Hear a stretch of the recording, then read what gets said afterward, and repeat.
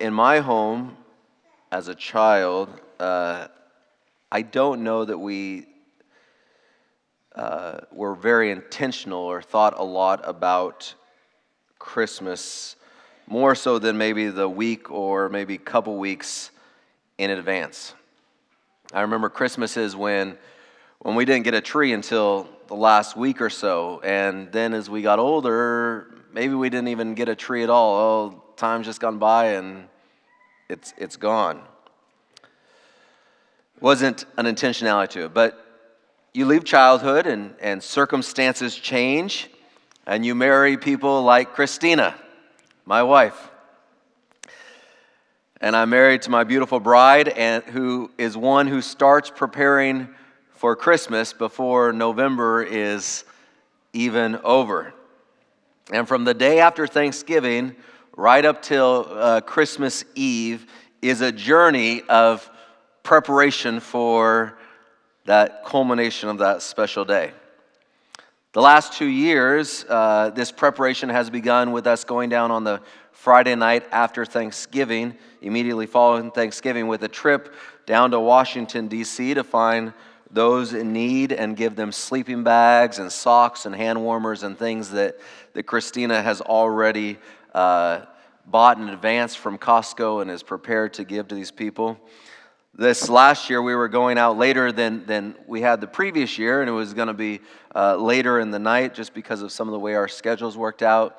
And we'd got some names of some places from Chad Holm, who works with the indigent down in Washington, D.C., and he had told us some places that we could go and find the warmers where some of the homeless would be.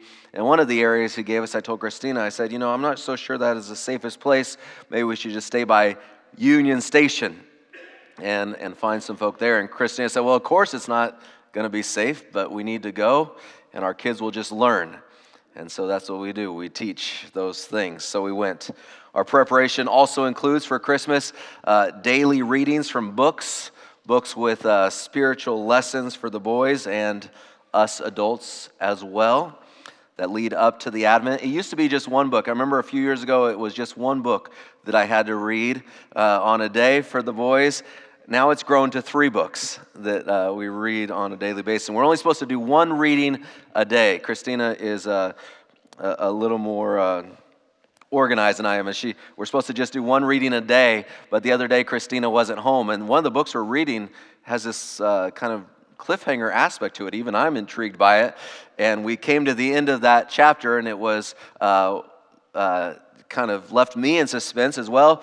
And I said to the boys, Mom's not here. Do you want to read another chapter? And so we read another chapter. But Christina has all these things. She has daily gifts that she leaves the boys every morning at breakfast before she goes to work.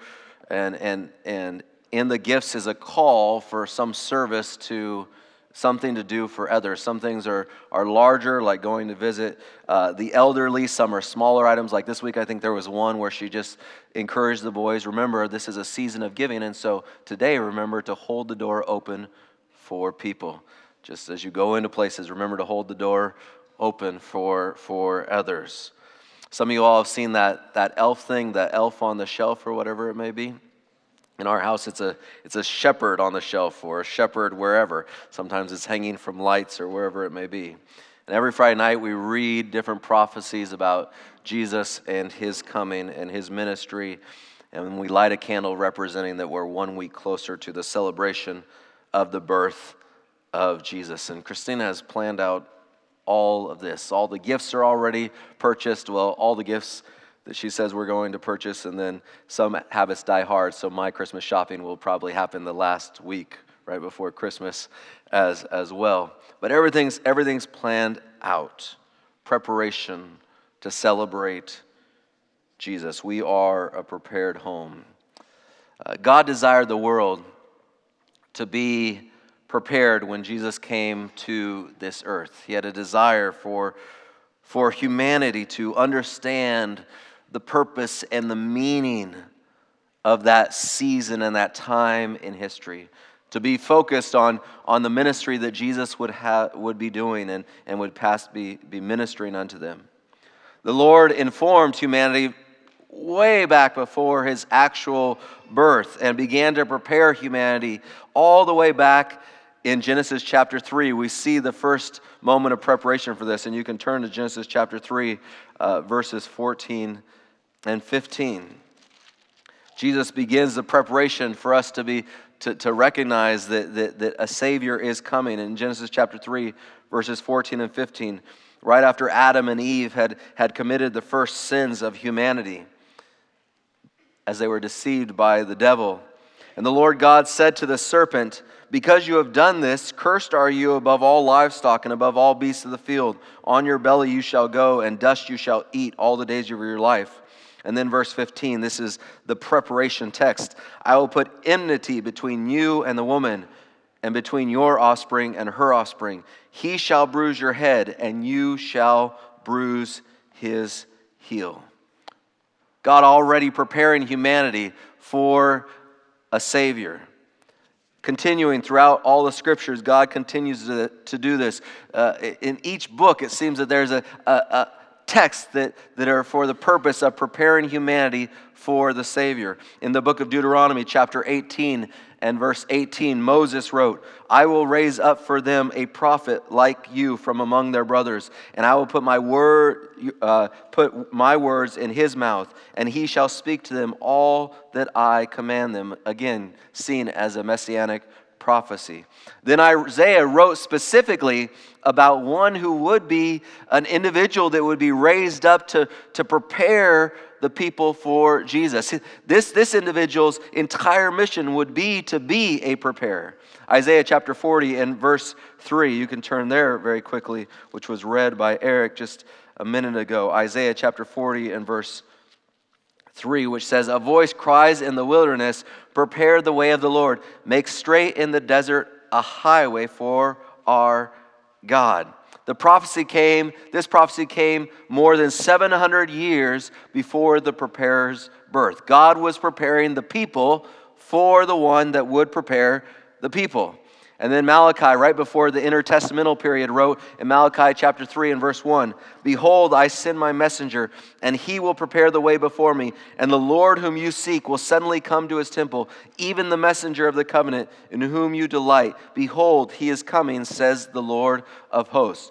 Both these passages are speaking of one specific man who was born a miracle child. Yes, there are two miracle children at Christmas time. Of course, one appropriately gets more of our attention than the other, but there were two miracle children. And the one purpose was to prepare the way for the Lord. And we can read about his story in Luke chapter 1, verses 15 through 17, the third book of the New Testament, Luke chapter 1, verses 15 through 17, or verses 5 through 17, sorry. Birth of John the Baptist. "In the days of Herod, king of Judea, there was a priest named Zechariah of the division of Abijah, and he had a wife from the daughters of Aaron, and her name was Elizabeth. And they were both righteous before God, walking blamelessly in all the commandments and statutes of the Lord. But they had no child, because Elizabeth was barren, and both were advanced in years. Now, while he was serving as priest, as Zechariah, before God when his division was on duty, according to the custom of the priesthood, he was chosen by lot to enter the temple of the Lord and burn incense. And the whole multitude of the people were praying outside at the hour of the incense. And there appeared to him an angel of the Lord standing on the right side of the altar of incense. And Zechariah was troubled when he saw him, and fear fell upon him. But the angel said to him, "Do not be afraid, Zechariah, for your prayer has been heard, and your wife Elizabeth will bear you a son, and you shall call his name John. And you will have joy and gladness, but not only you and Elizabeth will be joyful and glad about this son, but many will rejoice at his birth. For this reason, verse 15, for he will be great before the Lord, and he must not drink wine or strong drink, and he will be filled with the Holy Spirit, even from his mother's womb. And he will turn many of the children of Israel to the Lord their God. And he will go before him in the spirit and the power of Elijah, to turn the hearts of the fathers to the children, and the disobedient to the wisdom of the just, to make ready for the Lord a people prepared. To make ready for the Lord a people prepared. He was just a baby, a miracle baby, but already he had a mission to turn many of the children of Israel to the Lord their God, to make ready a people prepared for the Lord. And in Matthew, back in Matthew chapter 3, verses 1 through 3, we see that this is exactly what he did. In those days, John the Baptist came preaching in the wilderness of Judea, "Repent, for the kingdom of heaven is at hand. For this is he who was spoken of by the prophet Isaiah when he said, the voice of one crying in the wilderness, prepare the way of the Lord, make his path straight." And I was blessed by your daughter there. She's a little theologian. She knew the message of John the Baptist, repent. And when we said, what does repent mean? She's not only said to ask forgiveness, she said to turn away from your sins, which is what we always say. Repentance is more than just saying, I'm sorry. It means to turn away from your sins. Maybe we got a future theologian and preacher right down here. And we are appreciative of that. But that is what John's message was. He was the preparer. Why is preparation so important? I'm sure there are many reasons why preparation and why John's mission was important, but I thought of one specifically. As we are a people, and we are a society that experiences the frantic pace of life in a whole different way in this season especially. With all the extra concerts and the extra lights and the extra activities and the extra food and the extra parties and the extra shopping. We are a people that live in a season in which there is the potential for much distraction. We are a society that has the potential to lose sight of the overall purpose of this season. Though I loved Christmas as a child, to me, Christmas was primarily about just a couple things. One was getting G.I. Joes when I was younger, or maybe as I got older, getting a set of baseball cards. And honestly, the other most important thing to me at Christmas time were the Los Angeles Lakers. Because they play almost every Christmas. It's good to choose a good team, or a team in a big market that's on TV every single Christmas. And they are on again this Christmas, although I probably won't be watching them this year. But those were the things. That's all that mattered to me about Christmas. I got some gifts, and I got to watch the Lakers. I was a happy kid.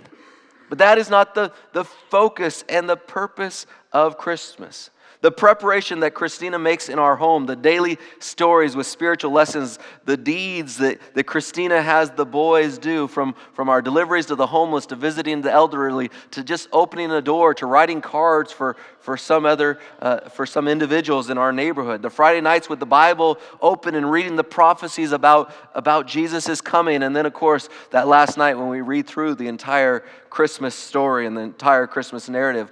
All the preparations have been, not just for the boys, but they've been for me as well, a helpful thing to remind me of the true value of Christmas, the true focus of Christmas. The preparations give knowledge and focus to the true meaning of the season. In a similar manner, God wanted to give context to the true meaning of Jesus' mission when he came to this earth. God was desiring to give to humanity prior understanding so that they wouldn't miss the big idea of why Jesus was coming to this earth. John wasn't just coming to tell people that Jesus was coming. John came and was preparing the way so that they would understand the focus of Jesus' mission. The salvation of humanity. This is why John the Baptist was sent. John's own dad, if you go back to Luke chapter 1, go back to Luke, or forward to Luke chapter 1. In verses 76 and 77, John's own father, Zechariah, when he looked upon his boy, he began to prophesy, and he prophesied about the Messiah, but then the prophecy shifts to his own son in verses 76 and 77 of Luke chapter 1. And he says this, "And you, child, will be called the prophet of the Most High, for you will go before the Lord to prepare his ways." And how was he to prepare their ways? To give knowledge of salvation to his people, and here's a key line, in the forgiveness of their sins. To give knowledge of salvation to his people in forgiveness of their sins, or if you're in the New King James, by the remission of their sins. Just as we can lose sight of what this season is supposed to really mean and what this season is supposed to really remind us of in the midst of the materialism and the spectacle of what Christmas has become. The people of Israel had forgotten what the real purpose of the Messiah was for. Not only did they not recognize that he was coming, but they didn't fully understand the true reason why he was coming. You see, God's people saw the need of a Messiah for the purpose of delivering them from the dreaded Romans. They saw the need of a Messiah for the purpose of delivering them from their oppressors and their foreigners. They saw the purpose of a Messiah so that he would restore their land and their territory. But John was sent to give them the true understanding of salvation. As the commentator Godet says, the very notion of salvation was falsified in Israel and had to be corrected before salvation could be realized. The true enemies of Israel that they needed to be delivered from were not foreigners or oppressors. The true enemy to them and the true enemy to all of us that deliverance is needed from is our own sin. Our own sin. John was trying to prepare their hearts to really hear the message that Jesus would deliver. Not just that they would know that Jesus was coming, but that they would actually hear the message that Jesus would deliver. "And you, child, will be called the prophet of the highest, for you will go before the face of the Lord to prepare his ways, to give knowledge of salvation to his people, for the forgiveness of their sins, through the tender mercy of our God, with which the dayspring from on high has visited us, to give light to those who sit in darkness and the shadow of death, to guide our feet onto the way of peace." John's mission was to prepare people to understand that the salvation they needed was not from some other oppressor, but was from their own sin and the oppression of sin. And that this would only come through Jesus, who shines light on dark hearts and who leads us in tumultuous times in the way of peace. This is what John was preparing the people for. A people who had the scriptures that testified of this truth, but who in the climate and the culture of the era had lost sight of the true meaning and the purpose of salvation. Much like at times we risk being a people that in the climate and the culture of the era lose sight of the true meaning of why Jesus came to this earth for us. We don't have John the Baptist, but can the story of the preparer maybe remind us to pause and think about how maybe we can be more prepared to hear from Jesus in this season as well? Maybe in a different way. Maybe to pause and to say, Jesus, for some reason you speak to us in a different way in this season. I'm not one that believes December is more holy than any other month. I don't see this as a holier month than the other 11 months of the year. In fact, we understand that Jesus wasn't even born in December. If that's news to some of you, I apologize for that little moment. But we generally understand this, that Jesus was not even born in December. We understand some of the roots of the origins of Christmas. But for whatever reason, God has used this season and this time to reach people. Study after study shows that people's minds turn towards God and spiritual things in this season, unlike any other season in the year. More people make decisions for Christ in this month than they do at any other time in the year. More people will attend churches than at any other time in the year. 6 out of 10 Americans say that they will visit a church during the Advent season. And 57% of those the 3 out of 10 that didn't say they are attending church, 57% of those said we would attend if someone would just invite us. Hint, hint. Go ahead. We have 3 more services in this Advent season. Glad to have you invite someone. For whatever reason, God seems to speak to people. Even the nuns. You've heard about the nuns? Those people that are described as having no religious affiliation, and they're self-described as how did I read it in one book about the nuns? Believing nothing in particular, which I don't know how you believe nothing in particular. But 30% of them, in a study that was done last year, 30% of nuns plan to attend church in the Christmas season. And of these nuns, people that claim to believe nothing in particular, when they were asked what was the primary reason for why they are attending a worship service in the month of December, guess what their answer was? Because of Jesus. People that believe nothing in particular. So whatever it is out there in the world, God uses this season to engage people. And I think probably it's true in this room as well, that God uses this season to minister to us in a different way. And maybe there's something that Jesus wants to communicate to you in this special season. And wouldn't it then make sense that if Jesus wants to communicate to us or remind us of his special coming, what he has done for us, wouldn't it make sense that then the devil wants to distract us from that?